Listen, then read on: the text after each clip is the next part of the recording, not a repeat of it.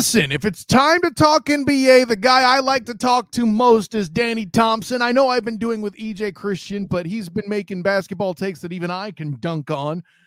So with that in mind, let's bring in some real talent. Speaking of dunking on things, man, listen, I come to you as a man humbled. You had predicted back in, I think it was July or August, that the Falcons would dominate the hapless NFC South, and I capitulate to you that your Falcons, they are. Wait, what? Oh, I'm sorry. Does that mean you were wrong about Desmond Ridder? It means you were wrong about Desmond Ridder, aren't you? Listen, aren't you? Kyle, I said all year this is an evaluation for Desmond Ridder. As we evaluated on Sunday, with that interception that was I think is almost on the same level as Marcus Mariota's interception in that same stadium in the rain 1 year ago. It was almost, I think it was worse. I think the interception from Ridder on Sunday was worse than the Mariota interception where he did like the 360 and just decided to toss it in the air for no apparent reason. At this point, I with the news on news Tuesday of Desmond Ridder going back to the bench, I think this is the end of Arthur Smith as we know it at this point. I think this is the end. By the way, it would be more appropriate if this bottle had a green label, but this is paying tribute to that backup supplanting Desmond Ridder again. Listen, at this point, you see, it would be funnier if it was a Heineken, but you know. Listen, I don't care if Heineken, Meineke, I don't care what happens. Did you throw in a muffler shop? Yes. They need to fix up. The Falcons muffler isn't running because Bijan Robinson's not running. I mean, listen, yeah, apparently you have no muffler because the Falcons have been sucking out loud. Anyways. But no, Kyle, real quickly, the crazy part is, right, Bijan Robinson gets benched for fumbling in a rainstorm, right? Yeah, right. He gets benched for fumbling in a rainstorm that kept every Panther fan and Falcon fan from the stadium because obviously nobody wanted to spend 49 cents on a ticket on Sunday. But Desmond gets allowed to throw 11 red zone turnovers this year. 11. The Falcons have lost their last 4 games in the final minute. Oh, no. Hold on. You don't get to use that as an excuse because I would think you used to be used to that. From it's not an excuse. It's just flat out to the point where it's not. I'm not making an excuse of it. Okay. Arthur Smith at this point needs to go. Yesterday, him and Brandon Staley should have been on the same boat together. Okay. Well, here's the only thing I'll bring up. You're talking about, this was an evaluation year for Desmond Ridder. And I tried to tell you, based on my time evaluating him myself with the black and gold banneret, bing, having seen him multiple times in my coverage of UCF, I told you he was not an NFL quarterback. Well, no, Kyle, we need to evaluate something when the NFC South. So, no, your fraud cons hurt you. The evaluation should have happened last year. It should have happened last year. And I tried to warn you, but you wouldn't listen.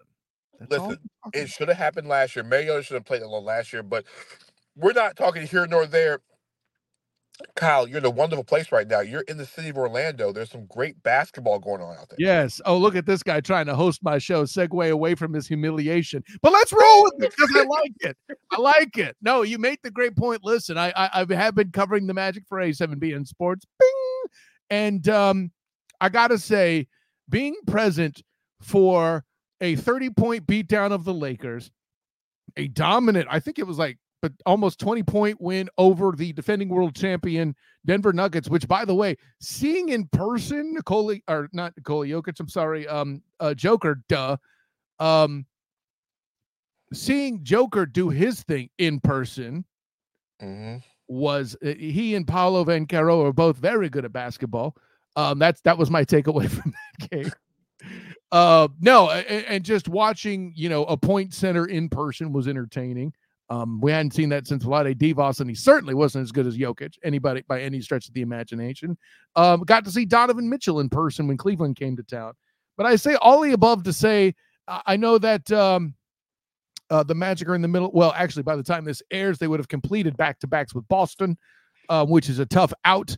I think Boston's going to kind of pull away a bit more from the Magic and their rankings in the Eastern Conference. But I say all that to say This Magic team, man, even with Markelle Fultz missing as much time as he has, is still doing the thing. How impressed are you? I think this is something that's been coming for a while. I think Magic fans have been waiting for the moment where everything seems to click at the right time. The Magic have been the poster child of lottery draft picks and high draft choices and this and that for years. And Jamal Mosley was brought in to teach the kids and bring them in. This is what Orlando in the East is what Oklahoma City is out West. You have all this young talent together. It's just now getting them together to get you to the next step. And I think they're doing a great job. Ben Caro, Franz Wagner, um, even without Markelle Fultz, you're seeing what they have with the kid Anthony Black. I think who's going to be I'm really good amazed by him. I'm eventually. amazed by him. Jalen Suggs, another top 5 pick, is now playing good basketball.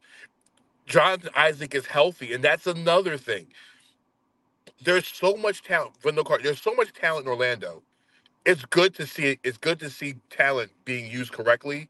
And Orlando is a team that cannot be in the play-in game. They could actually be a top 6 team in the Eastern Conference when it's all said and done, because the Magic are playing like they have nothing to lose, and they really don't at this point. I'm on record saying that the ceiling for them feels like the 6th seed. I know they're the number 2 right now, but I mean, as we get to Christmas and everything starts to ramp up, I don't mean to say like they aren't trying hard now, but as teams try more air quotes, there's less load management, that sort of thing. I feel like the Magic are going to come to earth a little bit. But well, and tell me this. I know I didn't tell you we're going to go over this in the pregame, but I know you'll have something for me. I don't know what to make of Philly. I don't hear a lot of people talking about them. I mean, listen, with Joel Embiid, like a big man I thoroughly respect, and what's going on there. What do you feel like? What's your pulse on Philly? Are they a threat? They're always a threat. Anytime Embiid, we're not going to count the Charlotte game, even though I literally watched that. That I know debauchery. you did, Homer. It's okay. No, that debauchery he did to Charlotte. He literally had, like, I think he outscored them for like the first 18, 19 minutes a game in that game, where I think he had almost a 40-point triple double in 30 minutes. Philadelphia is this. Tyrese Maxey's playing at a whole different level. I wrote about that on my Substack, which is a Wonderful World of Sports. Good ding, Danny Thompson. No problem. Tyrese Maxey's turning himself into an all-star. I think the one thing Philadelphia is missing, Tobias Harris has not become an offensive player. He's become more of a defensive threat. They still need wing scoring.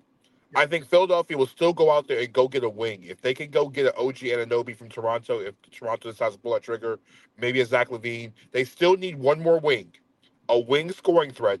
And once they get the wing scoring threat, you can put them right back up there in Milwaukee, right up there with Boston, right up there with the Magic, even at this point, in the upper echelon of the Eastern Conference when it comes to the best teams in the East. Man, listen, I this is why I like talking to Danny Thompson. He doesn't tell you problems. He also brings you solutions, as you just saw right there, bringing up Raptors players. I mean, that's amazing in itself. But yeah, I feel like there's a lot going on in the East. Obviously, Boston's a factor. You're kind of confirming what I was thinking about Philly, but wasn't brave enough to say out loud. More consistent perimeter play would be good for them too, I think, overall. The Magic are doing their thing. The Cavs are a good basketball team. The Magic just happened to tear through them when they weren't fully healthy. And then also in that game in question, they missed literally 32 threes. So, you're not going to win a basketball game like that. I'm worried about Cleveland at this point. I mean, Evan Mobley's injury is one thing, but now there is, of course, there's the whispering of the wind of Donovan Mitchell and his future in Cleveland, and sure, and Darius Garland. They went for the fences.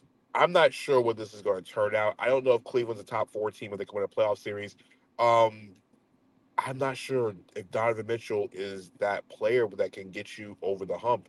He's a great regular season player. It's just like there's something missing from that Cleveland team. Maybe when Mobley gets back in a couple of weeks, they can see what it is. But there's just something missing. That's why I'm not done evaluating. And you got a better eye than I do on it. It's just something off about this unit. It's like they were so good before Mitchell got there. You saw Evan Mobley take the turn step to Jared Allen. Darius Garland turned into an all-star. Like, You saw those steps. I get going for Mitchell and going for it. You have to at some point. Because I even think the Magic at some point are going to have to go for it. And when I say go for it is when you have so much young talent on the roster, at some point you're going to have to make a move to go get that guy that's going to take you over the top. The star. Unless you have that guy already on roster. Now we have to see if Paulo Banchero can be that top 10 to top 15 player in the NBA that the Magic don't have to go trade for. Because championship teams have to have a guy that's literally the top 10 to 15. And a second guy that's probably top 20, top 20, top 25. You need to win in the NBA with two guys like that. But what I'm hearing, so let me stop you there. But what I'm hearing you say, like you mentioned Paolo. Let's go back to the Magic for a second with this. Mm-hmm. With Paolo, I think the Magic have already put their chips into the table that he's the one. I don't think there's any hiding that, right? But no, I agree with that. I think because now you're seeing him, they're putting him in a high post situation, kind of similar to what LeBron James was when he's handling the ball a lot more, making more decisions with the basketball in his hand. The one thing about Paolo is that we haven't seen where Paolo takes games over. Not yet, but I think, that's the part he's missing. But here's my other thing. Let's say that even hits. I mean, you're making a good point, but my real question was going to be: let's say that bet pays off, and we get that, because there have been games where he's at the end has made the final bucket to do the thing. I don't know that Paolo's that guy that takes over games, but the way Mosley, Jamal Mosley is coaching this team, it's kind of a positionless group, kind of a group by collective. I mean, Joey Ingles off the bench, Cole Anthony off the bench, they're making huge impacts. I think I need to look this up, but I would assume that their bench is among the more productive in the league. It is. Let alone the Magic plus minus on the bench is one of the highest in the NBA. So they do it. But the problem is I don't need your statistical knowledge. I could just look at it and know that that's true, even without Fultz, is my point. I know you know it. I'm saying I could just look and see it. But I think what happens is when you get to the playoffs, right? In the regular season, you can run 9 and 10, 11-man rotations in the regular season. But in the playoffs, where rotations get shorter and star players play more minutes and guys have to have defined roles, the question for Banchero is, or maybe it might be Franz Wagner. We've seen Franz do it on the international level. I was going to ask, is Franz the second guy then? I mean, if Franz can, here's the thing I have with this, right? It's like we see guys when they play in the European tournaments, or the World Cups, or the things that happen during the summer. And this is a Magic example. Evan Fournier is the best example of this. I was going to mention another foreign players are enough, right? Olympic Evan Fournier is completely different than regular season Tuesday night in November Evan Fournier, who doesn't play for the Knicks. Even Carmelo Anthony was different in international competition than he was in regular competition. Franz Wagner was phenomenal. Everybody talks about Dennis Schroeder was the MVP, but Franz Wagner was phenomenal in Germany's run through FIBA's World Cup last summer. If Franz Wagner can be the guy to take games over, that's it. Orlando just needs a guy that can finish games off when it counts the most. And that's what the only thing they're missing is. What sets them differently apart from Boston and sets them different away from Milwaukee is that they don't have the closer in a big moment. Boston has a closer. Jason Tatum is well known for being a closer. Jaylen Brown can do as well too. Milwaukee went and got Dame to take the pressure off Giannis. Yeah. Now you have finishers on both levels. Orlando's next step is finding out who is that guy. That guy, when you know there's 30 seconds left in the game, can go get me a bucket, go get to the line, and just embrace the moment. They're young. Orlando's young. That's what I'm saying. It might have to take some of those guys, that talent they have, and maybe go get a guy that has fearless down the stretch. It doesn't just needs, or a guy that puts fear in teams at the end of games. Orlando is talented, and we'll have to see. Like I said, we're talking basketball in the middle, like this type of conversation, playoff basketball in late December. Yeah. And Orlando hasn't been in this stage, Kyle, in years where we're talking about, oh snap, this Magic team actually could win not only the regular season, but they might win a playoff series. Like this, we go back to like Jameer Nelson and stuff, right? We're talking Dwight Howard was the last time we saw a Magic team that you can see here and say they can win a playoff series. This Magic team currently constructed, as long as they avoid Philly, Boston, and Milwaukee, they can win a playoff series. If they got the Knicks in the first round, I would not be surprised if the Magic beat the Knicks in the first round of playoff series, or beat Cleveland in the first round of playoff series, or Brooklyn, or even Miami. I would not be surprised. Well, and let's just jump here too, because we talk a bit about what the Magic do with size. Jonathan Isaac is relatively healthy, though he's got to take some breaks here for his knee or anything like that. By the way, a dude who's completely outplayed my expectations, Goga Batadze, is doing some things, man. He's not a great player, but he's filling the gap great.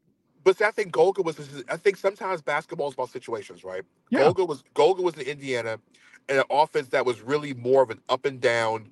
As you see now, the Pacers play literally no defense. Like they literally just are like, I think they gave up 150 to the Clippers last night or Tuesday night.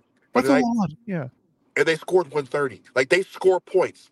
But Daze is more of a, we're in the half court, we're running sets. I think he's a poor man's version of Yusef Nurkic. And there's nothing wrong with that. A physical guy that if you give him the chance, he will throw it down right in your face. I've seen it happen. Yeah, I mean, he's a guy that if you play in the half court, Banchero can go out and play on the perimeter and let Goga just go out there and just body people. He's a perfect complement to Wendell Carter Jr. when Wendell's in the game, because it's almost the same skill set. Right. Wendell's missed so much time. I haven't seen a lot of him as I would like, and he'll be more of a factor later on. But I mentioned they're going to need him. Yeah, I mentioned Goga because he's going to be tested here on Wednesday facing my guy, Bam Adebayo. Listen, I know everybody talks about Jimmy Butler, but you and I both know that in those finals where the Heat got put out, Bam Adebayo was definitely the bright spot in all of that. I expected him to get neutralized by Nikola Jokic, and that did not happen. Well, I think with Bam, because Bam is on the perimeter, Bam can play on the perimeter, it's hard to deal with that. Bam is so athletic. He can hit the 17, 18 footer. Of course, he can get the paint. And he has so much Dwight Howard tendencies when he's down there. We're talking Orlando Dwight Howard, not any other Dwight Howard. Yeah, the one that matters, Dwight Howard, right? Yeah, and so he can change games, but he can also score from the perimeter. So I think in the matchup with when you have the Magic and the Heat on, I think it's a Wednesday night, I think what's going to happen in a lot of cases is you'll see Bam try to pull Badaze from the paint, and because if not, Banchero is going to have to be the one to guard Bam, and that's a completely different story because then Bam goes aggressive and tries to get Banchero in foul trouble. Yeah, I wouldn't put Banchero out on him. I would wonder whether or not you put him up against Hemi or somebody else. I don't know if you want to put Banchero on Butler because Butler's one of the best free throw drawers in all of basketball. He can get to the free throw line. And the one thing you don't want is Banchero getting in foul trouble. I think Orlando uses a group approach. I think you'll see Gary Harris, who's a good defender, guarding him. You'll see Jalen Suggs. You'll see different guys on Jimmy Butler. But when it comes to the game on the line, then you start putting your best. You might see Jonathan Isaac be the one to guard Jimmy Butler down the stretch. You hold Isaac for late game situations because Isaac will be able to get the ball out of the hands of Butler. But then you also got to deal with Tyler Hero on the perimeter as well, too. You got to worry about Hero. I was going to ask what you do with him, and then you just said, well, you got to worry about him because he's out there. Right. Yeah, and listen, good championship basketball teams are balanced. And then I feel like, I'll put it this way, the matchup I want to see, and I think we'll get at some point in that game, is Cole Anthony and Jimmy Butler. They're going to battle. And if that's the case, it's not good for Orlando because Butler would basically just back Cole Anthony into it would be a size thing. Yeah.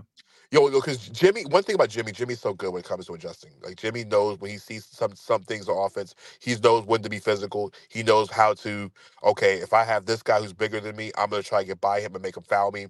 The one thing about Jimmy Butler is that you don't know when he's going to attack. It could be early games. It can be mid part of the game. We know at the end of the game he's attacking, but he's also good enough down the stretch to know that he knows when to pass in the big moments. Right. Well, like and I think the X factor is Duncan Robinson. I think the Robinson is the X factor for Miami on Wednesday night. The same way I think the X factor for Orlando is not only Franz Wagner, but I really think Anthony Black's defense is the X factor. If Black comes in and uses his size, his length to disrupt the Heat guards, especially Kyle Lowry, who doesn't turn the ball over. Hey guys, if Kyle comes out in time, guess what? For those who like to play daily fantasy, always take Kyle Lowry under on turnovers. Bing. Bing. Kyle Lowry doesn't turn the basketball over. I think Kyle, if you ever play Prize Picks, his turnover is always like 1.5, and he goes under so many times. There's like so many nights where he goes under 1.5 turnovers because he doesn't turn the ball over. I'll be looking forward to that Kyle Lowry article on your Substack, homie. Bing. But no, I think this is a good early season matchup because the Magic are really good at this point. I think they're really good, and like you said, they've already passed some really good important litmus tests. They've beaten Denver, they've beaten Boston. I mean, L.A. Yeah, they beat LA, so they've passed some really good litmus tests in Got the first half of the franchise best win streak in 9 straight games, by the way, too. So, well, yeah. and I'll put a bow on it from my end from this. The reason why I say I want to see Cole Anthony, if you are in a position where Jimmy Butler is posting a guy up, that means he's not attacking from the perimeter. That means he's not driving to the basket to create foul trouble so much. And it really, to me, Jimmy Butler's going to get his. I'm just trying to make sure he does it as slow as possible so they have as few touches as possible. And there's a little bit of a football mentality here, you could tell. And and I feel like the post, if Cole Anthony's doing it right, is the one where it's easiest to get a lower percentage shot overall. Now, granted, you don't want him, right on the doorstep necessarily doing it, but Cole Anthony's going to fight. And I feel like that's something to where Jimmy's going to get his, but he's not going to make every one. And so long as you keep the Tyler Herros, the Duncan Robinsons out of the offense, and, you let Isaac and that group kind of I think you'll get a rotation against Bam with Isaac and Bataze, no question. I like the rotation concept on those two guys. I think that makes sense. But, if take the game out of their hands, or at least minimize it as much as you can, and then if you get beat by a Robinson. And that's the thing, and that's the one thing you don't want Miami unloading from the 3-point line. You don't want Miami allowing Hero and Robinson and Caleb Martin and those guys to start shooting. Kevin Love starting to shoot from deep. I keep forgetting Love's there. Yeah. Sometimes Kevin Love forgets Kevin Love is there. I think and that's the thing. It's like packing the paint. I remember I wrote an article about Jimmy Butler and Kevin Love last year on my Substack, which is still relevant today. It's about why do you bring Kevin Love into the offense? Why do you have Caleb Martin? Because when Jimmy Butler is driving, like you want Jimmy Butler driving, the thing is you don't want him taking fadeaway jumpers or pull-up jumpers. Yeah, so exactly. The one thing about it is you start putting Kevin Love and Duncan Robinson in corners. Butler's such a good, smart passer. He's going to hit those guys in the corner. I think at some point you might want to let Butler go for 35-40 and then make sure everybody else doesn't beat you. So it's the Jokic defense, kind of like it could be because Jimmy's not the greatest shooter. Jimmy knows how to score. Jimmy's a scorer. He might not be the greatest shooter, but he just knows how to score. If Butler goes for 40, that means Hero's not shooting the ball. That means Robinson's not shooting the ball, and you're playing good perimeter defense. I think the magic number for this game is 35%. If the Magic keep the Heat under 35% shooting from the 3-point line, they win this game. That's a good number. I like that, Danny Thompson. By the way, see, I'm not sounding so foolish with my Cole Anthony thing, right? You get Cole Anthony involved heavily with Hemi. I know there's I mean the thing is you don't want Cole getting into a shouting and a screaming contest, a trash talking contest with one of the best in basketball. Oh, but no, that's exactly what I want. I want him thinking about that more, and maybe that brings the shooting. I don't know, but with that in mind, like we have that, and then you got Isaac and Bataze rotating on Bam. Hopefully they could minimize his damage. And you put Banchero on Tyler Hero to make sure he ain't chucking it. I think that's a mix. Like I said, I think you keep Miami from being accurate from the 3-point line, and I think you maximize every possession on offense. I think the Magic are one of the better teams in the league. I think when everybody touched, I think there's a stat, I gotta find out where it was. I think I saw it a couple weeks ago, where the Magic was in the upper third of the league in made baskets when every player on the floor touches the basketball in that possession. Interesting. That's a good stat, Danny Thompson. That's why you check out his Stack Overflow. Bing! But listen, I mean, it's unfortunate that this episode will be playing while Jamal Mosley's on the sideline there coaching his squad. We're giving him a hell of a lot of information here. No, but let me take it to the obvious thing that's in the limelight right now. Draymond Green doing the Super Macho Man punch to get his suspension. First of all, let me just open with the obvious. From your perspective, did the NBA handle that correctly? He had to. At some point, they had. I'm surprised it took this long. I really did. I thought this would have happened after the Jordan Poole punching in the face in practice incident. Right. I think we have to start looking at the mental health of players. Yeah, we can laugh and joke about Draymond, punching people or kicking people or karate kicking folks or, flailing on the rounds. But when he said, it was kind of scary when he says sometimes he doesn't remember the moment when it happens. He just it's like he almost blacks out at a certain point. Well, let's start with this. How much do you buy that? Do you think that's real? I think a lot. I do believe that. I think what happens is, to me, I kind of feel when he says it, I feel like it's kind of a tactic on the mic to avoid talking about it. But if it's real, I mean, but because if you think about it, Draymond plays with so much emotion and so much, like he leaves everything on the floor. One thing you can never say about Draymond Green is that he doesn't give everything he has when he's on the court. I think when you're that type of emotional player, I think sometimes, I mean, I've heard players talk about it in different sports. They black out and don't remember when things happen. right. And a lot of times that's when foolish stuff happens. And it's just even a regular human society, not just athletes, just humans in general, where they forget where they are and it happens. Stuff happens. I think the next few weeks while he's away from this team, I think it has to be like taken apart, taken into consideration what he needs to do for himself mentally. Now, what I think what's going to happen is I don't know if he's playing another game for the Warriors at this point. I don't think you should either, frankly, if I'm So being honest. I think it might be the point where they start having conversations about moving on from one another.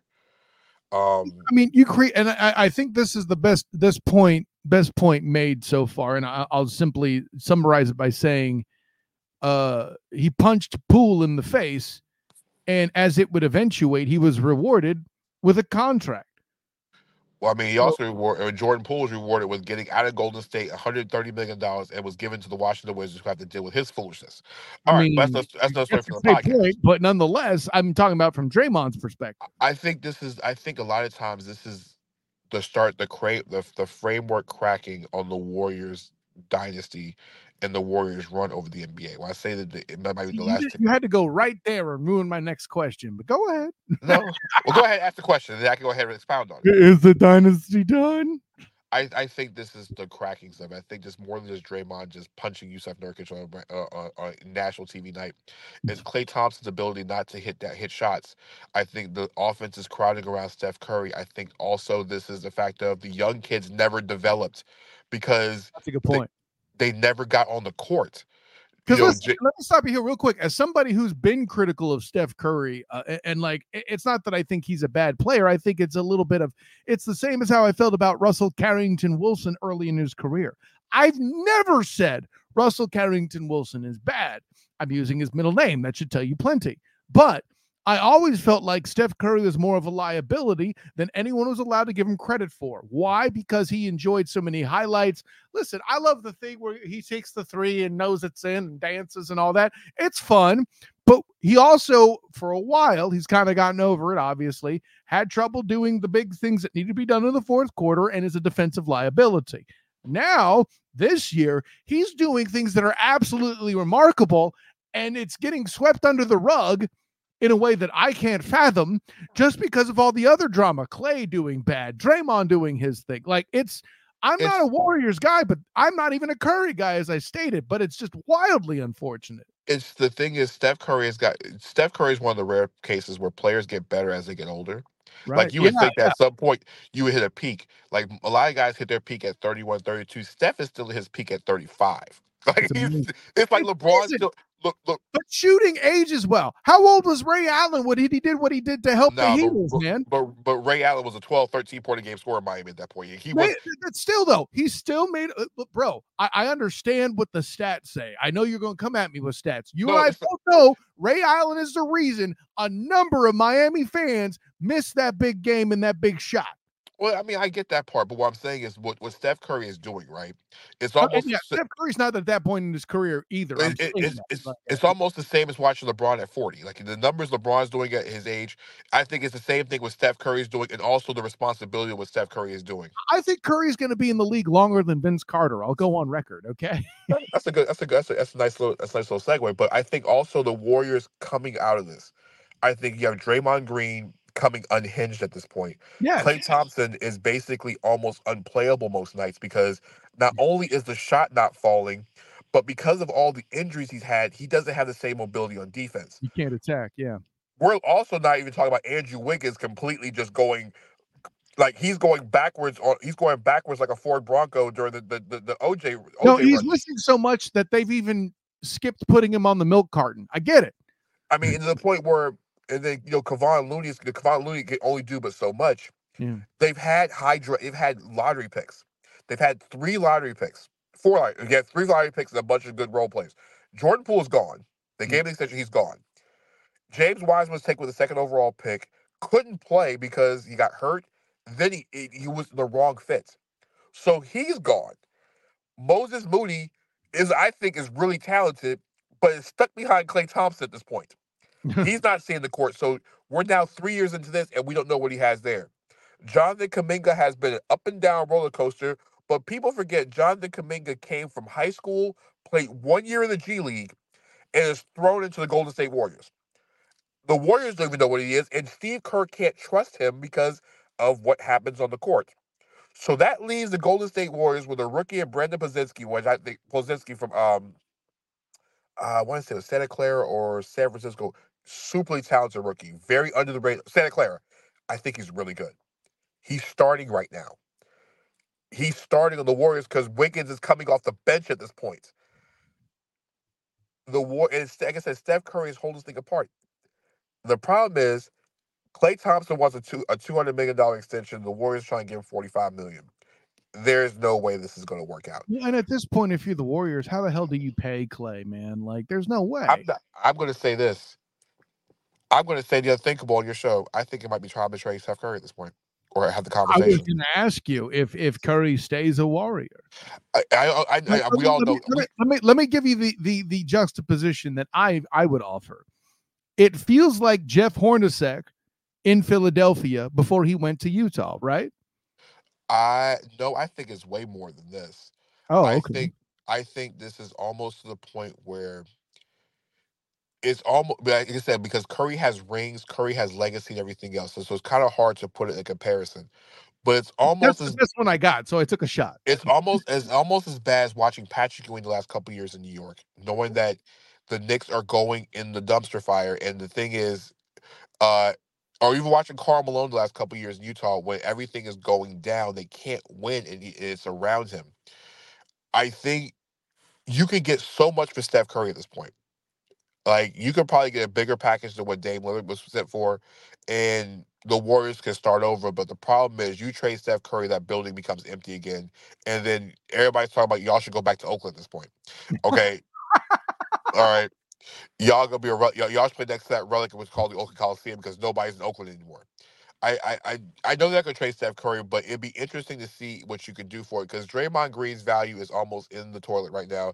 Andrew Wiggins doesn't have much value at Almost this point. in the toilet. No, that bitch flushed. What you talking about? Klay Thompson is an expiring contract, and the thing is, the Warriors are so far in the luxury tax problem, they can't go sign anybody. Right. So it's like Steph Curry's final few years are going to be in a situation where there's no winning involved, or not a lot of winning or championship winning. If Draymond comes back from this, Kyle, I'm glad you said if, by the way, but continue. I think when he comes, I mean, he's going to come back eventually. Like I said, we don't know how he's going, but I think they're saying at least 3 weeks. I'm thinking we won't see Draymond, so probably right around right around February. So I think we'll see him. I think that's fair enough time to get him to get himself together. If Draymond Green could go back to Draymond Green, we're talking first championship set Draymond Green when he was before Kevin Durant walked in that door. And Draymond's playing at that 16, 8, and 8, giving you great defense, giving you leadership, doing everything. If he gets back to that, 95% of that, 90% of that, the Warriors can turn this thing around. If Really? Draymond comes back and becomes the leader that they need, because there's a difference between Steph Curry leading and Draymond Green leading. There's two different types of leading. But hold on. I hear turn it around and maybe be a playoff threat and all that, but they're not a legitimate championship threat. The one thing about the Western Conference, Kyle, look at the Western Conference standings right now, right? We're looking at a Western Conference where it's like flashing back to like 2003, 2004, where you see the Minnesota Timberwolves and Sacramento Kings just sitting at the top of the standings right now. Like you're watching the Kings and the Timberwolves thinking, where It the hell's still Kevin? weirds me out, man. I'm sorry. Like where the hell's Kevin Garnett? Where the hell's Chris Webber on the court right now? You know, where's Stephon Where's Marbury? Like, Troy Hudson? yeah, like where's Sprewell? Like where the hell is Vlade? It's Christmas time. It's Christmas time, Kyle. It's like when there's a wonderful Stephen trading places. Like Divock, where the hell is Divock? It's like it's like you're flashing back and you're seeing the Warriors, you're seeing the Kings, you're seeing the Timberwolves at the top of the standings. The Lakers, like I said, the Lakers are they're the in-season tournament champions. They posted a damn banner for crying out loud, winning their in-season championship. I ain't even mad at that though. Let's be real. But the thing is, the Lakers are Anthony Davis missing moment away from just being a team that's eliminable in the playoffs. Like the Lakers, if Anthony Davis goes missing, Lakers can't win. Well, Okay, that's we're old talking about, news, right? I mean, it's been that way for a while. but look at the Western. There's no team in the Western Conference other than Denver Nuggets that can go top to bottom and say, okay, there's not a single question. We can take everybody has injury issues. Anthony Davis has a history of going missing. The Clippers can never stay healthy. Phoenix is so built too top heavy. These guys can't be on the court together. Wait. Kawhi, would you say the Clippers have issues? See what I did there? I see. Because Paul George can't see, because those guys can't stay on the court, and now James Harden's there. The Phoenix Suns, traded for three superstars on the roster, and none of them haven't been on the court together more than one game. They've been on the court together longer than the Charlotte Hornets have had healthy players at the same time this season. That's a stat. By the way, thank you for talking about the Suns. I was planning on bringing them up, but so you have the Suns who are just literally Bradley Beal's out and injured again. Bradley Beal's injured again at this point. So it's Kevin Durant, Devin Booker, and a whole bunch of Big Ten basketball players playing in Phoenix right now. Okay, so you look at what? Oklahoma City is young. Minnesota is superly talented. And Anthony Edwards. Real quick. Give me a quick bit on how you feel about how Chet Holmgren's performing. As expected. Oh, okay. I think for a guy that has had a year off, learned the game, I think it's almost as Blake Griffin-esque as you possibly can have, because Blake Griffin missed his first full season. Julius Randle did the same thing. Guys that got hurt in the very beginning and missed so much of their time is getting better. Joel Embiid missed time as a rookie. He didn't play as his full first rookie year. I think Chet Holmgren is exactly what Chet Holmgren was supposed to be. I think he's just fine. I think him and Wemby are going to be great. It's just fine. The only difference is Chet's in a better situation than Wemby because the Spurs are changing the whole franchise around. The one team no one is talking about gets Ja Morant back next week. Oh. The Memphis Grizzlies are going to go on a run.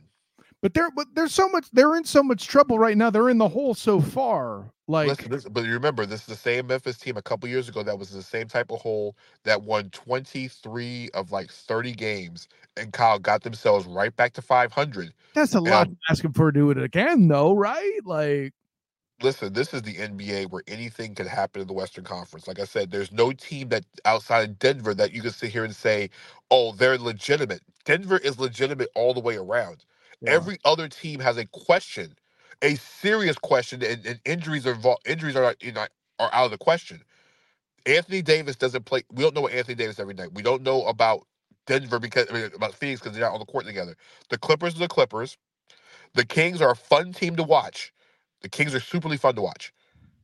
Ethan Christian literally just said that on the Student of the Game report that I recorded with him just a couple hours ago. So that's crazy. Okay. They're a superly fun team to watch, but guess what? The Kings are missing a wing scorer. If they traded for Zach LaVine, different story.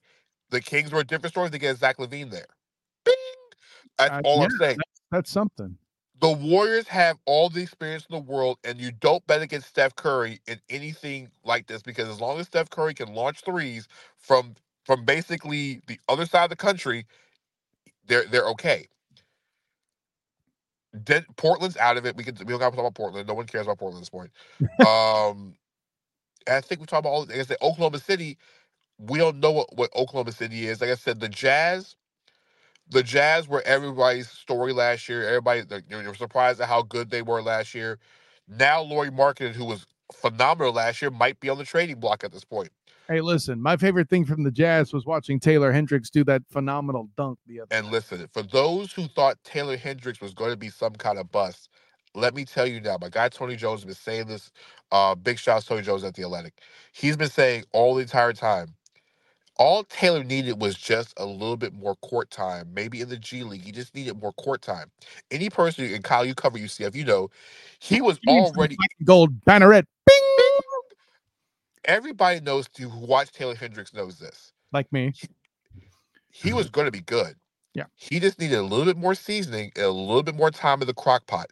But once the crock pot binged, he was going to be A-okay. Guess what? The crock pot is binged, and John Collins is back on the trading block once again.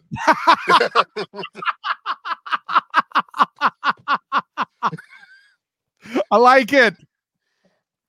That's funny, man. I like that. No, I'll have to put that. I'll have to give that quote over to the Orlando Sentinels. Jason Beatty. He would find that interesting.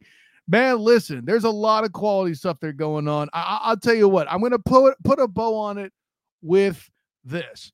When it comes to, I'll put it this way: the number one seeds, last I looked, are Minnesota and Boston.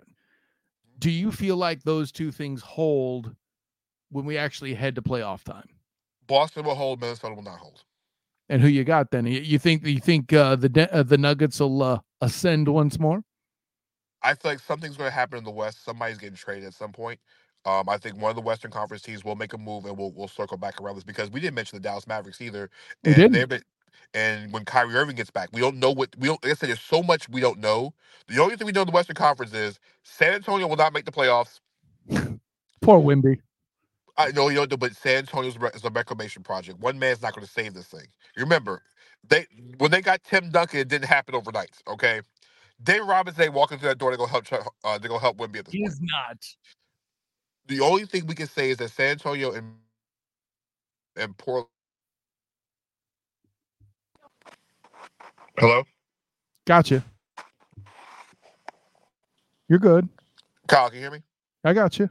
Okay, only thing we know is San Antonio and Portland are playoff teams. That's the only thing we know at this point. Outside of that, everything's up for grabs. But I will say this. Unless Kermit Wilkes shows up for the Timberwolves for the rest of the season, I don't think they'll end up the season number one overall season.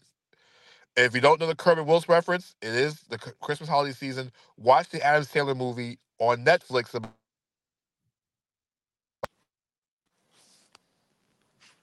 I'm pretty sure you're talking about Uncut Gems there, Danny Thompson. You're talking Uncut Gems there, right? Yeah. Okay. I've been meaning to get to that one. I haven't done it yet, but I will keep Kermit Wilkes in my back pocket. If Kermit Wilkes shows up for the Timberwolves the rest of the season, then they will the number one overall seed. Otherwise, the West is still wide open. I think 6 or 7 teams get the number one overall seed, and really, I don't think number one seeds mean anything, as we've learned. It's really about who's playing the best basketball at the right time in March and February. I'm sorry, in May and June. Those that's the teams who get to the finals in the West. I don't think seeds matter. I think Boston will be the top seed in the East. They're too good. Boston's too good. And Porzingis will get healthy again, and then they'll just run through the East. Then problems, exactly. Danny Thompson, tell the people where you can be found. See my Twitter handle. I'm sorry, my X handle on the bottom. That's Danny 3 Thompson on the X platform. Danny 3 Thompson on X. Are you doing drugs? What are we talking about here? Listen, Elon. It's on Elon Musk at this point. Check out my Substack, which is the Wonderful World of Data on Substack, teaching you all things analytics from a different perspective. Also teaching the importance of why people talk about analytics. When numbers aren't bad. Men lie, women lie, but numbers don't. Well, that's the thing. Men and women who handle the numbers lie their ass off all the time. As a fellow data man, don't you dare leave that out in this conversation. We will, sir. I will leave it out more. I will leave it out just like that Arthur. The same way that Arthur Blake left out not speaking to the media yesterday. during Arthur Smith's weekly press conference. Oh, boy. With that in mind, Danny Thompson, an honor, joy, and privilege. We'll catch you next time, my guy. Always, bro.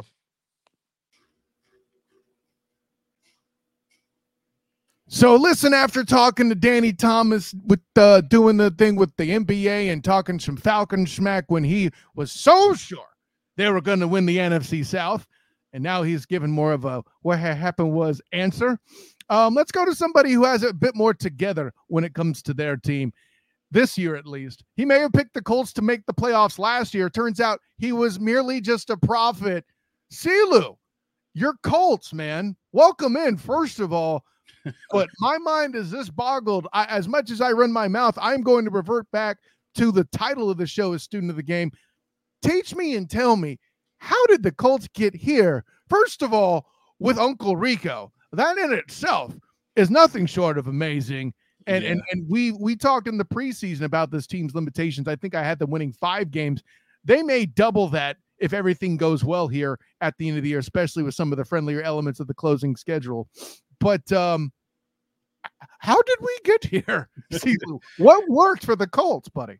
Yeah, I mean, coming into the season, I had us having between 6 and 9 wins. We're in that range right now. And like you said, we could very well be at 10 wins by the time this whole thing is said and done, just depending on how these last 3 games play out. But man, it's the Shane Steichen effect. That's really what I can say is that Shane came in and it seems like he just changed the culture of the team, and the whole team is buying in. Like from the defensive players, offensive players, they're all buying in to what Shane wants to do over there in Indy. And it's been crazy because when we lost our starting quarterback, when we lost Anthony Richardson, we thought, okay, this might be a season where we may be picking in the top 5 again. You were weighing the benefits of like, let's be real. That's where we're at. And then like losing offensive linemen left and right, like just whether it was for a week or 2, concussion, knee injuries, whatever, and still being able to stay afloat. It's been wild, man. And all I can say is that Shane has done a wonder in Indy. I don't think our roster is great, but I think our roster is competitive. And I said that before the season, and everything. But when you start losing players, it's like, all right, we're down to the rookie corners, our second round rookie corner and our 7th round rookie corner. And so it's just one of those things where it's like, all right, what the hell is going on? and how is this working? And all I can go back to is just Shane, man. Shane just changed the culture in that Indianapolis locker room. And all of the guys are buying in. And I think after the last game, when we have our little win cam or whatever, what's his name? EJ Speed. He had went by it and he was like, "In Shane we trust." And Shane we trust. And it's like I said, they're buying in, like they bought in. And they play for him, and it shows week in and week out on the field.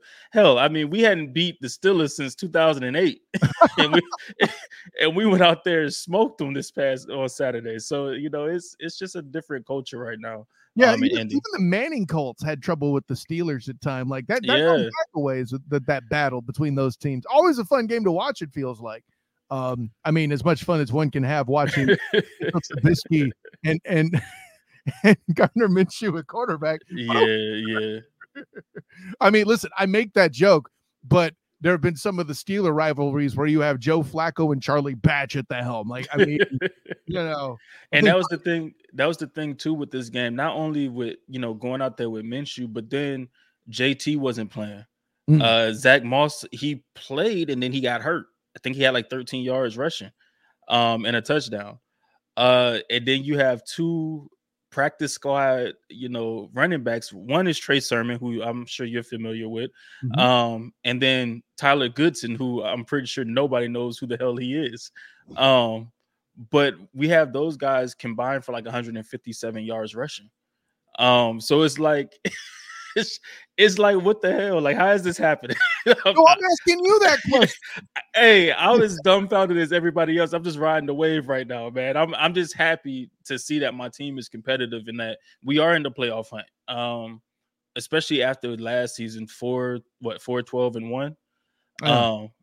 It's been a wild ride, so it's good to see. And you keep saying playoff hunt. I don't think you give your squad enough credit. Like, winning the division is on the board, and I don't mean to make excuse for the Jaguars, but when you have Trevor in concussion protocol, right? When T-Law's in concussion protocol, when you have Christian Kirk out, when the defense is, now granted they're getting guys back gradually, but when they're missing as many as they have, when their offensive line is in shambles, not quite as bad as your Colts was last year with injuries on that position, but it's a factor, right? I feel like there's the opportunities there. Like, listen, my co-host on the Duval Dive, Travis Holmes, bing, who I'm sure you see often on Twitter. I know he knows who you are on Twitter. I can say that.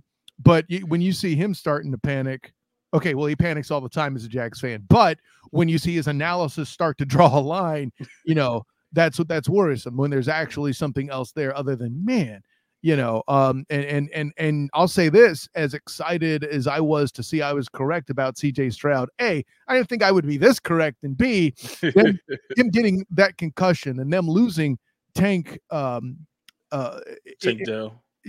Tank Dell. Sorry, there's too many Tanks, right? Because there's Tank Bigsby. I was about Tank Bigsby with the Jags. I ain't a thing. But yeah, Tank Dell. They're and I don't know if Nico Collins is back. I know Will Anderson Jr. is battling some sort of an injury too. All of that to say, that just puts the Colts in another position to pass another one. I mean, 3 8-win teams in the AFC South. I know I didn't have that on the bingo card, and I doubt nobody did. Yeah. And maybe somebody in the state of Texas. I don't know. But yeah.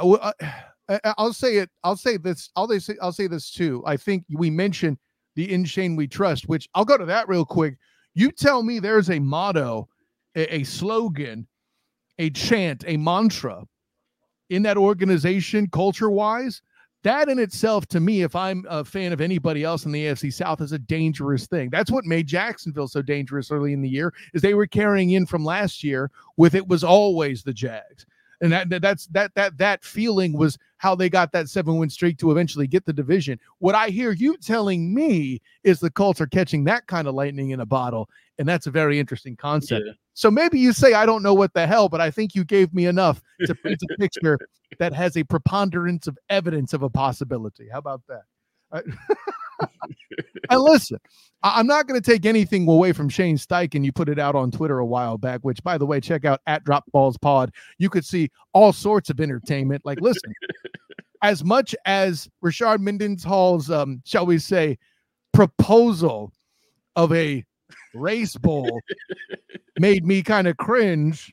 And I'm like, can I go to this barbecue? Am I allowed? Here comes Silu going with his pick for the white team. Hey, O-line, just fill it in. Yeah, just fill it in. There's enough white offensive linemen for you to build that offensive line up and make it solid. I mean, but see, that being said, like, I would say the same thing for the other side at the defensive back position, right? Like, that's, anyways, no, that's where y'all struggle at right there, is the defensive back position. Who's going to cover Tyreek? I don't care about anything else.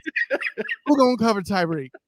Is a triple team on the table? Because we could leave other guys open while the Bosa brothers and TJ Watt do business. Anyway, see, I'm glad you acknowledge that. See, everybody's having fun with it. I was worried for me. I don't know if I could laugh at that joke. That's all. Yeah, man. I think it's something everybody should have fun with. Like, I didn't agree with his tweet, but I'm like, you gonna put it out there? Let's have some fun with it. Let's make some jokes. Let's see how these teams stack up against each other. And I think he got the white team kind of messed up, man. I think the white team got some. Hey, that pass rush is dangerous. Like, listen. For all the conventional wisdom that says that the building of a team starts inside the numbers, realistically, the black team's in a little trouble. You guys, anyways, no. There's plenty of linemen of color that whoop. Oh yeah, for sure. I mean, I'll put it this way: I don't know the offensive lineman equivalent, or I should say, counterpart, the offensive line counterpart to Cooper Kupp.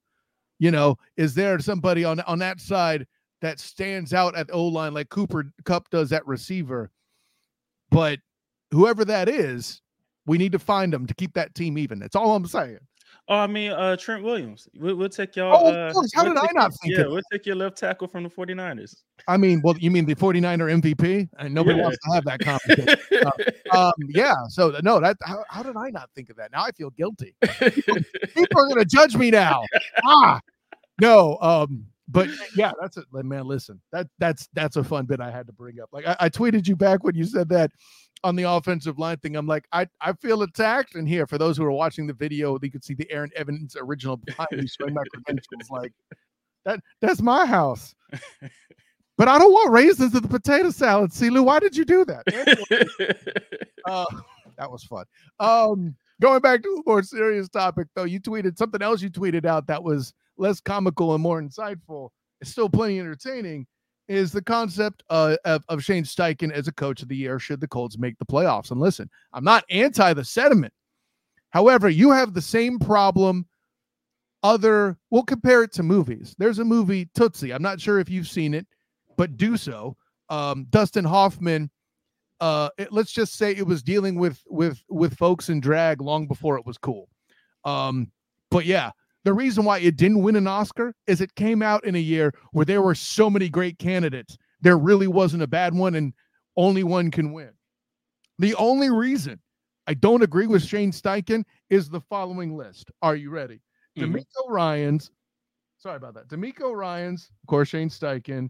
Stefanski with the Browns. Sean Payton. Let's see. Who else? We got LaFleur, I can't read my writing, I'm sorry, and Mike McDaniel. That list right there should tell you everything you need to know. Okay, so I ask you this. Make the pitch of why Steichen's better than those guys, or am I on to something that Stefanski is the actual answer? So I'm gonna say this. The only coach that I've seen, or the only coach that you have on that list that I've seen that has faced as much adversity as Shane Steichen is Kevin Stefanski. I think out of all of those coaches, him and Shane have the best case for coach of the year this year. I mean, Mike McDaniels, what he's done with the Dolphins is cool, but they were 9-8 last year, made it first round of the playoffs or something like that. This year it could be, I mean, I don't know their record right now, but it could be close to the very same thing. Like, it's really not much has changed with the Dolphins. They are about to clinch playoffs. But, yeah, whatever that's worth. And I am going to say they have been missing, offensive linemen, having to do some reshuffling and stuff on the offensive line. So I'll give them that. As far as DeMeco Ryans, he's doing a phenomenal job over there in Houston, and I don't take anything away from that. But when you've had your starting quarterback for the majority of the season, your offensive coordinator has been amazing in Bobby Slowick. It's hard for me to be like, he's really faced adversity, but he has brought the Texans up from what they were last year. I'll say this in Ryan's defense, and especially lately, his quarterback in question also being injured, all of that. He's been facing injuries throughout the year. Yeah. And has helped develop a rookie on the spot. Now, granted, some of that goes to CJ Stroud. Absolutely. Okay. But what's going on with Tank Dell becoming a star too, Will Anderson becoming an immediate success, all of the above on that is a big part of why I at least have, you got to put him on the list. And I think, I think he should be on the list for sure. But my thing is I think with Tank, we all knew what Tank was going to, well, we didn't know what he was going to be, but we knew Tank was going to be good. Like, majority of the people knew that Tank Dell was, I don't know a lot of teams that didn't want Tank Dell, or a lot of people that didn't want Tank Dell on their team, because they already knew what kind of receiver they were getting in Tank. But this is just, I think I posted this the other day. This is just my little list of why I believe Shane should be coach of the year. He's got the argument ready. Let's go. Yeah. So we've had a rotation of offensive linemen that have been in and out of the lineup. And Blake Freeland has been either a left tackle or right tackle, because our starting left tackle was hurt or our right tackle was hurt. And he's a rookie. I think we took him in the 5th or 6th round or something like that. But he's been trial by fire against Myles Garrett, against Aaron Donald, against TJ Watt this past weekend. So there's that. Feel free to mention Josh Allen twice. Yeah, Josh Allen twice. So there's that. QB1 goes down in and out of the lineup throughout the first 4 games, and then he's finally, done for the season after during the Titans game. running back has missed 7+ games. RB1 has missed 7+ games, and he's gotten everything out of Zach Moss that he could get from we've seen Zach Moss with the Bills, and they could get absolutely nothing from him.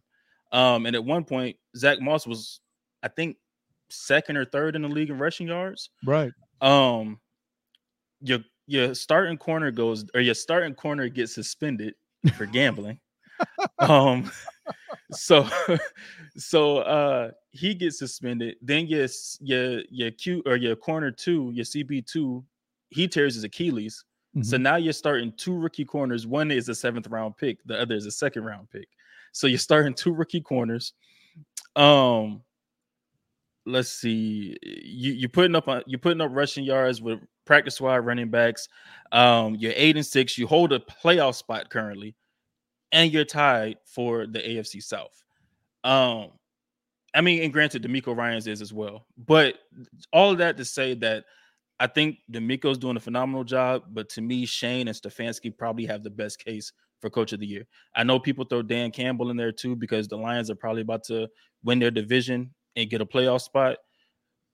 But to me, his roster is better than anybody else's roster out there. As far as like when it comes to Stefanski or when it comes to the Colts or the Texans. So it's easy to coach that team, especially when you were a 9-win team last year, except whatever they were last year. He's not a first-year coach, too. He's not a first-year coach, too. Yeah. And I know people have made arguments about, this, that, and the third last year and this year, blah, blah, blah, with Dan Campbell. Look at Brian Daboll last year. He took that Giants team that was out of the playoffs the year before. He took them to the playoffs last year. I think they won 9 or 10 games. I see. If you go and bring Brian Daboll up in this mess, I would push back that it's pretty easy to say, give the ball to Saquon. That's not tough coaching. Okay. I'm just going to throw it in. All right. But guess what? He won Coach of the Year last year from give the ball to Saquon. We won Coach of the Year from the lamestream media. But all I can say this about the Giants, and tell me if you agree, Silu. All I could say is this about the Giants. They didn't have fans showing up with clown masks on in the crowd. No, they didn't do any of that. They weren't mired in Urban's coaching previous year.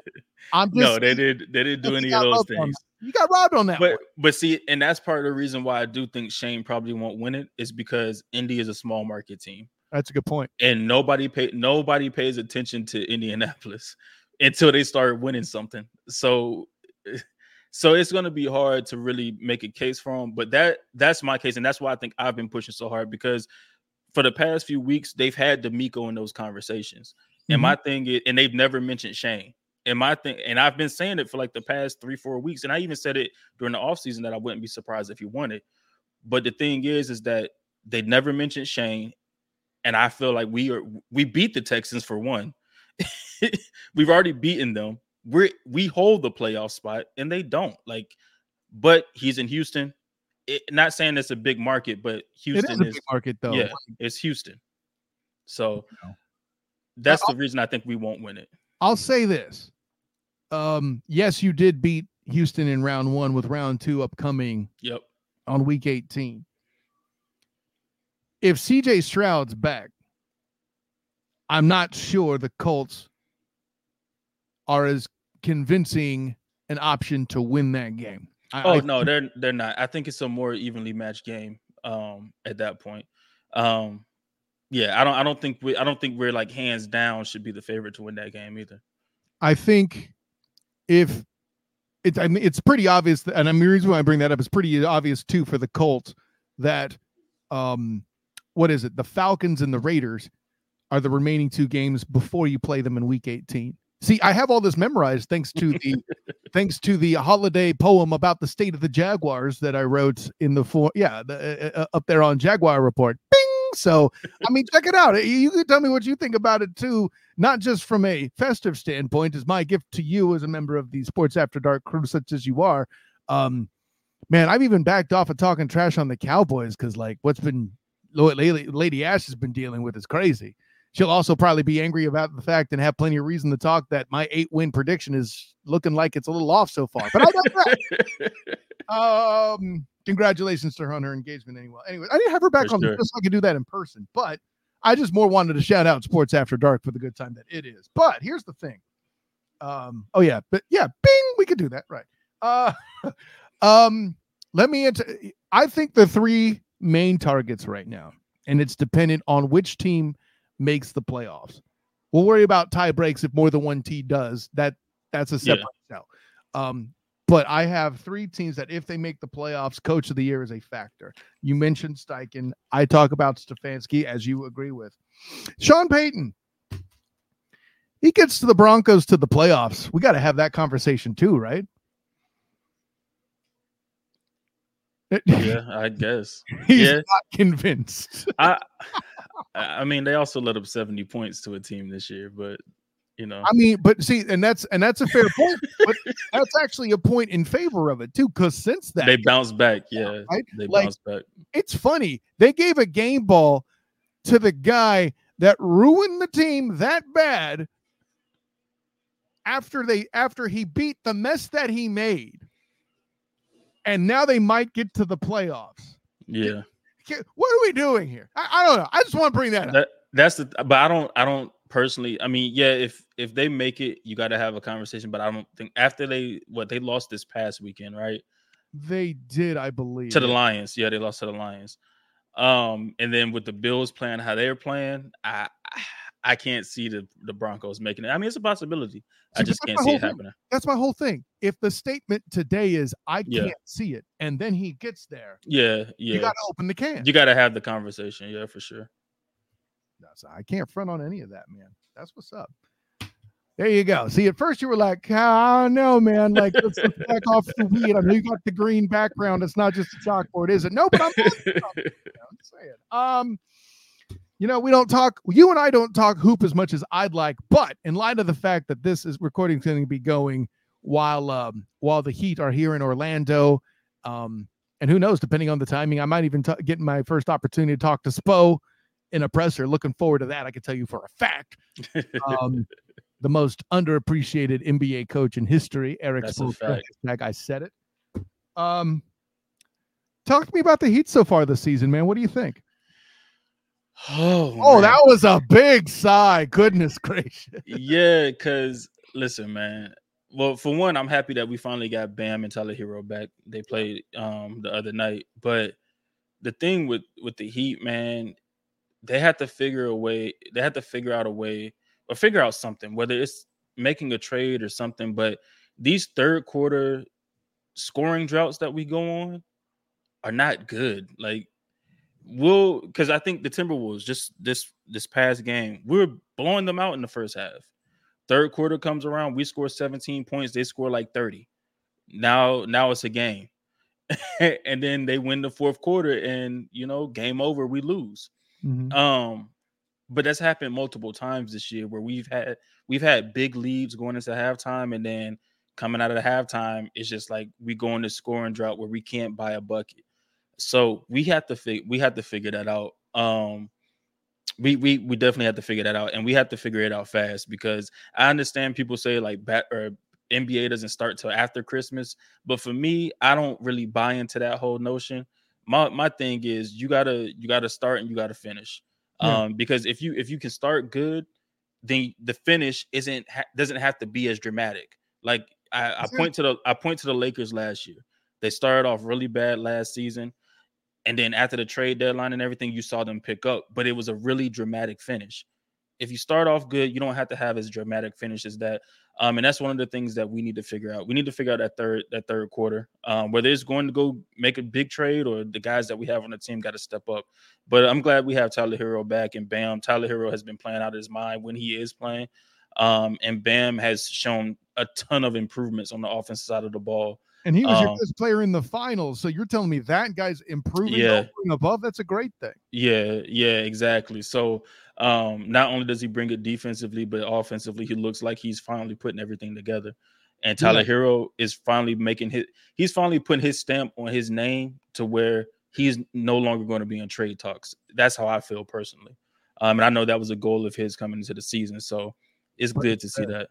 Yeah. Well, and let me ask you this, Silu, because I don't know how much of it is the East the tide in the East rising to where a lot of ships rose with it. I mean, specifically the Magic. Now, granted, the Magic didn't necessarily make acquisitions so much as they just, stayed young guys for 30 seconds. Yeah.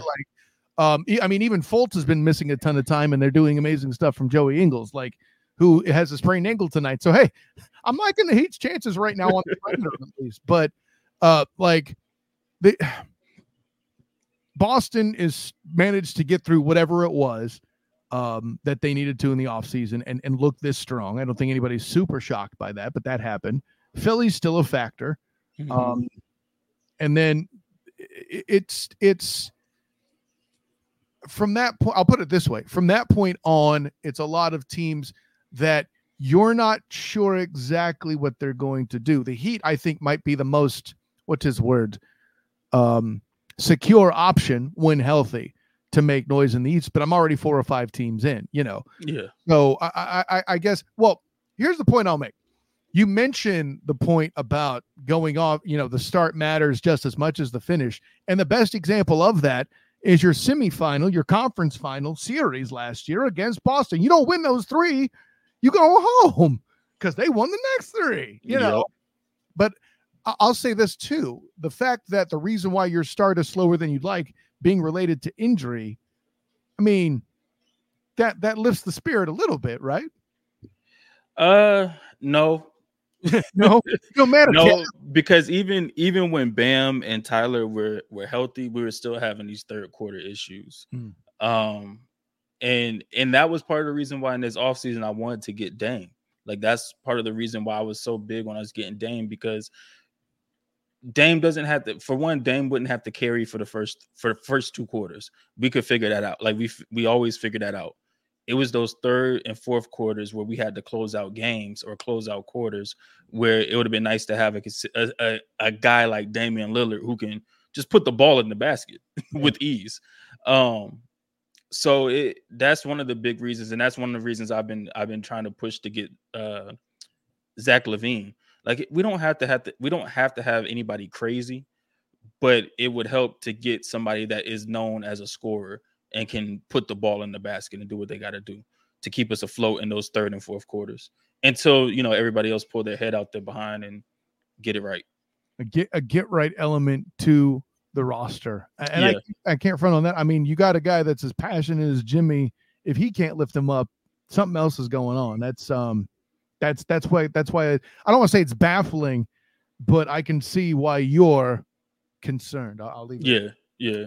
So, man, I appreciate all the walkthrough on the facts and the figures and all this other stuff, but I believe by now you know what time it is. Yes, I do. Got time for some picks? Let's do some picks. Let's get them. All right. So listen, I mean, I can't pretend that every single one of these football games are going to be good this late in the season. And though this football game in question isn't particularly good, there's a lot attached to it. The Saints head to LA to battle the Rams. C-Lou, who you got? Give me the Rams. I can't front on that either. I mean, Aaron Charles Donald doing battle against that offense is all I need to know. Not to be confused with Aaron Charles Rodgers. Like that's anyways, a whole thing. The Bills head to the Chargers in LA as well. That's a Saturday game. I don't know why. Are we talking about this? Is anybody else thinking the Bills blow this game as weird as they are? If Justin Herbert was playing, then maybe, but no. So I think we agree on that one as well. The Bengals head to Pittsburgh to battle Mason Rudolph at quarterback with the Steelers. C-Lou. I'm going to Bengals. The Steelers, they got some injuries going on, and KZ has been suspended the rest of the season. Oh yeah.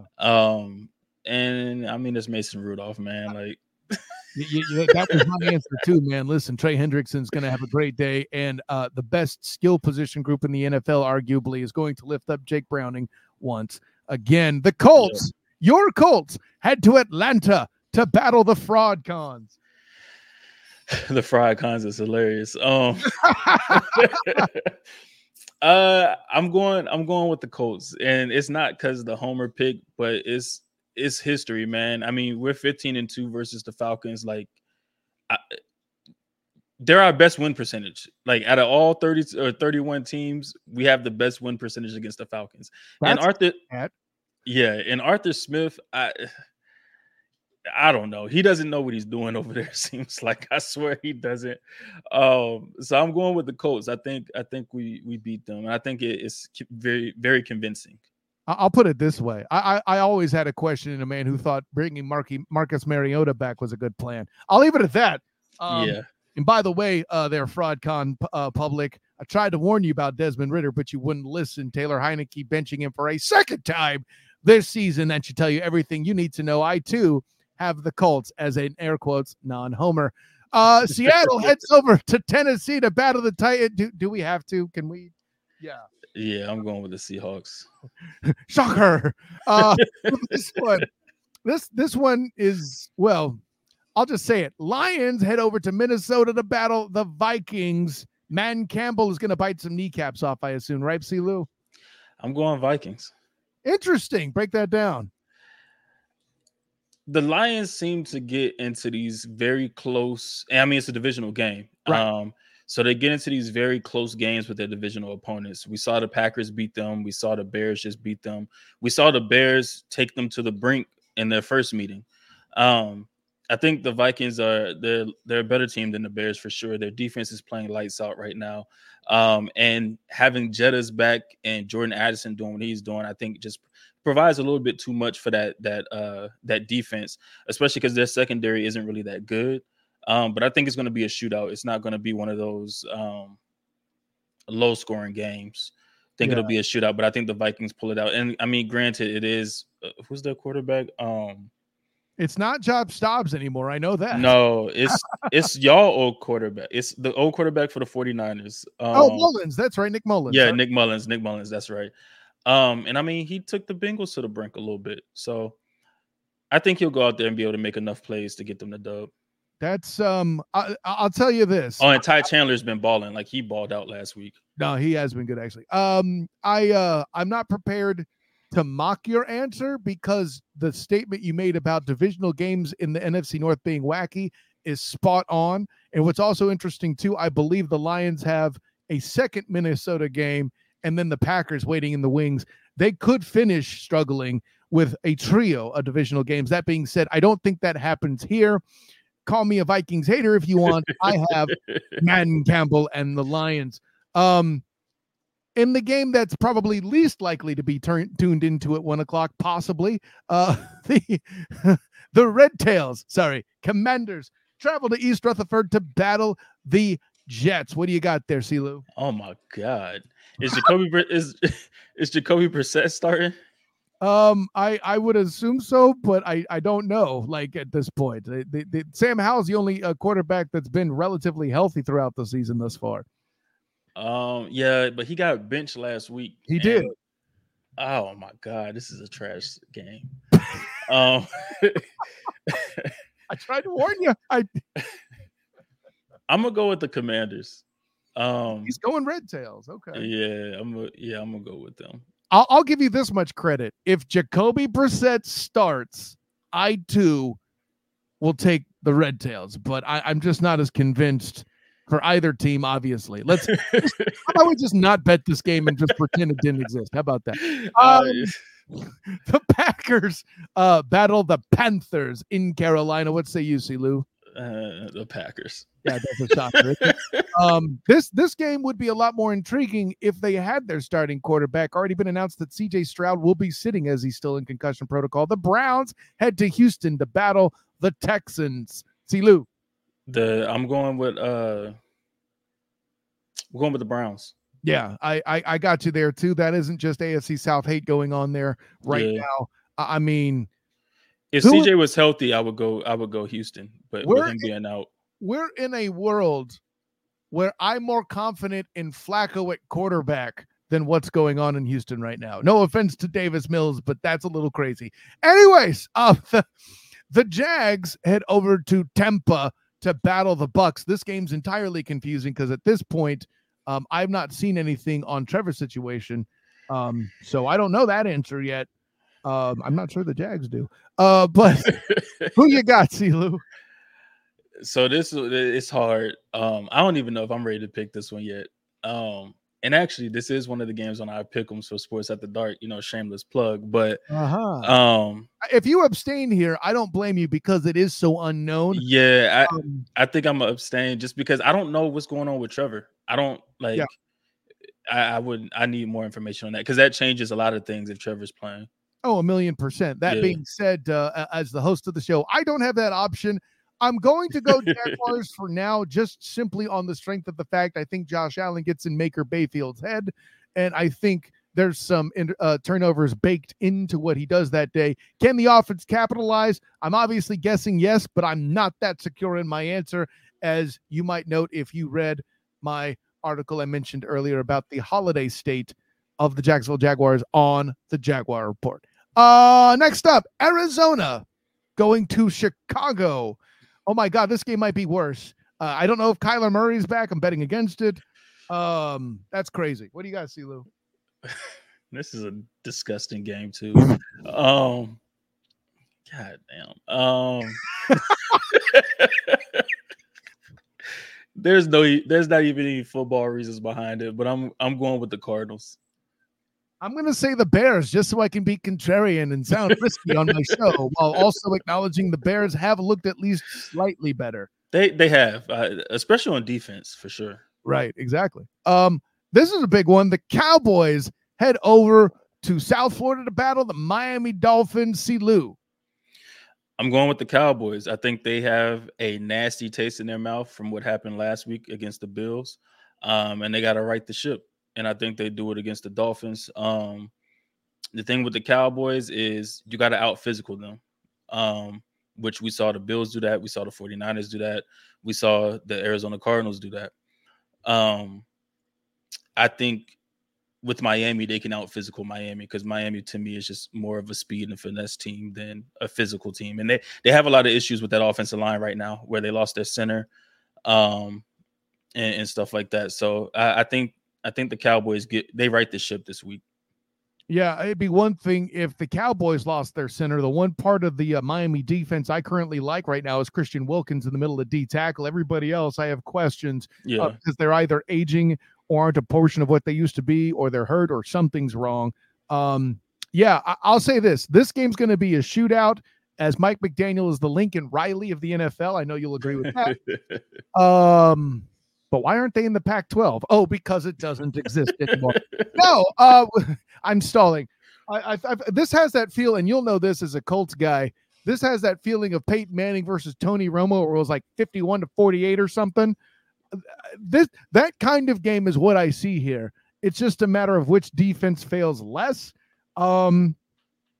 It's the road, and people are gonna say the Dallas Cowboys on the road are a bad team. It's not they're a bad team on the road. They're just bad on the road against good teams, which Miami is. You know what? I'll take Mike McDaniel to make the Cowboys fans sad. Maybe that's just wishful thinking as a Niners fan.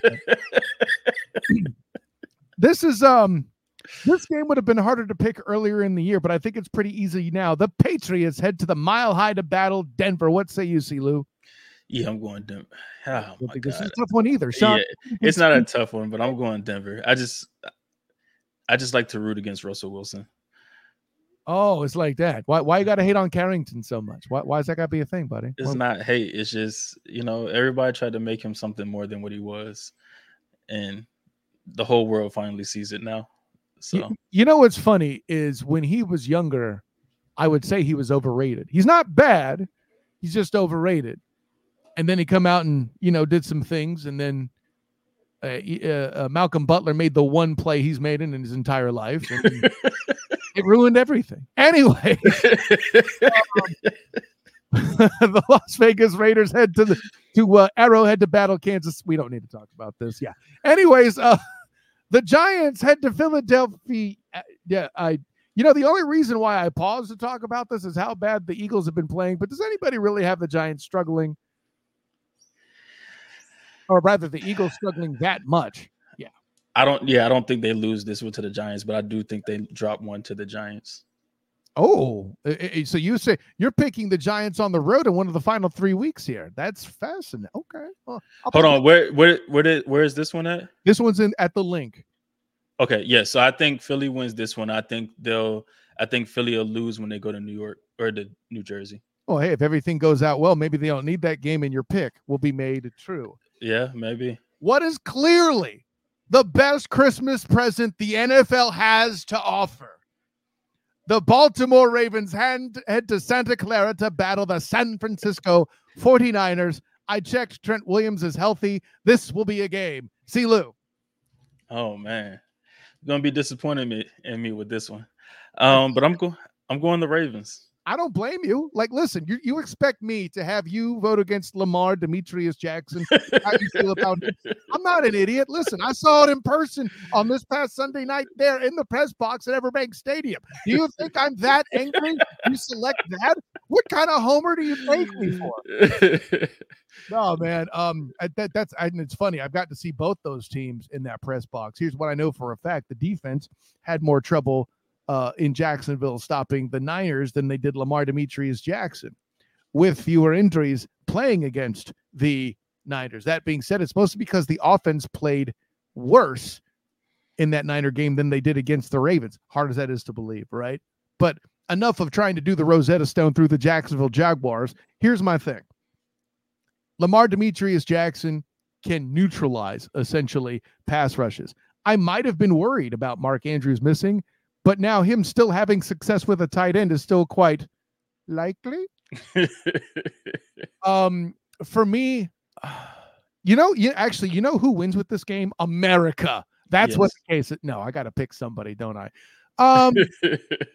Man, this is just not a difficult game to pick, but I feel like there's a smaller margin of error for the Niners offensively, because if Brock Purdy's in trouble, he obviously can't escape like Lamar Demetrius Jackson. It's just not an option. However, I do feel like the Niners have a lot more weapons. I mean, listen, Old Bones Jr. there, a.k.a. Odell Beckham Jr. is doing great, but Zay Flowers is doing great, but y'all just lost Mitchell, and I mean, the weapons is lacking, whereas I can count off 5 Pro Bowlers on offense immediately, including Brock. But I think this is the game that proves that Brock is being carried more than he's the MVP, as I've said for some weeks now. I said it. I think I'll take the Ravens this week. I mean, I'll be smart about it, but because I'm not sure how they'll respond to Lamar Demetrius Jackson. They'll think they can handle it because look what we did to Jalen Hurts. That is not the same beast. It's not the same at all. I think Lamar Demetrius Jackson, I'll make this stat. If the Niners lose, a stat line I expect to see is Lamar Demetrius Jackson throwing for over 250 yards. Yeah. I mean, I could see that. I think for the Ravens, the big X factor is going to be Kyle Hamilton. And I say that just because of everything you all do on offense. And he's likely going to be matched up with at some point in time. He's going to be matched up with CMC. He's going to be matched up with Kittle. He's going to be matched up with Debo, and that's where I think those key matchups are going to be at when they match up against Kyle. So we'll see what happens. But I mean, he might even have to do battle with Juszczyk, bro. Don't rule that out. Yeah, that too. I forgot about Kyle. Hey, you can't forget about Kyle. And you kiss money. Anyways, wow, that was some lightning round shit right there. Okay, let's do this. All right. I might have to edit that out. I got a little too excited. Anyways, see Lou, tell the world where you could be found, my friend. Yeah, man. Y'all can find me on Twitter at DropBallsPod. You can also find me in a space talking sports or something like that, especially Sports After Dark. We host our space every Sunday night, Monday night, and Thursday night after the NFL games. That'll probably change up here soon after the NFL season's over with. Also Sports After Dark after hours. If you check out YouTube, Sports After Dark, we got our after hours show up there. We're starting to do a little bit, in the morning too. Yesterday we rolled in the morning, but just so we could push out more content. And also, the Sports After Dark hoodie, y'all can make sure to go cop one of those. If you go to my my Twitter page. You can find a link for the hoodies there, but or the Sports at the Dark Twitter page. It doesn't matter. You can find the link there as well. But yeah, man, those are all the places you can find me. You know, I talk a lot of trash on Twitter. You know, I have a lot of fun on Twitter. For you, like, you may not be a Trekkie, but when it comes to your trash talk, all I could think of on Twitter is space, the final frontier. I know what space is, but that ruins the joke. You get it. Anyways, no, Silu, man, as a great time, as always. Thank you for jumping in. Thank you also to Danny Thompson for doing that whole thing. Of course, I am Kyle Nash, the student of the game. You can find me on Twitter at the SOTG. Find me on Instagram and Threads as the same, the SOTG. You can find me on Facebook as the student of the game. Check out my writings with the Jaguar Report, including my holiday-themed episode. I'm not doing a game day thing. The Jags decided to do a 4:00 game with the Bucks, and I got 2 little kids. It don't work. Also, check out my work with the Black and Gold Banneret. Friday, the 22nd, I will be at the Gasparilla Bowl at Raymond James Stadium in Tampa. Yeah, looking real forward to that drive. At any rate, I will be there handling that business, so make sure you check out my writings on the blackandgoldbanneret.com, and also check out post-game the Night Shift podcast as we wrap up the bowl game and the football season is at large as we start heading into recruiting, into that whole cat race debacle thing, whatever. College recruiting is difficult, Silu. What can I say? Of course, that's a fact. Check out my work covering the Magic with A7BN Sports, and also my work with the 3-point conversion. I covered the Cure Bowl for them last week. I will be covering the Pop-Tarts Bowl and the Citrus Bowl for them next week. Look out for all that action, and a lot of good content from there as well, of course. So I had a great time, like I always do, talking to 2 of my favorite experts on things in general. Thanks again, Silu. Like I said, thank you to Danny Thompson as well. But until next time, everyone, class dismissed.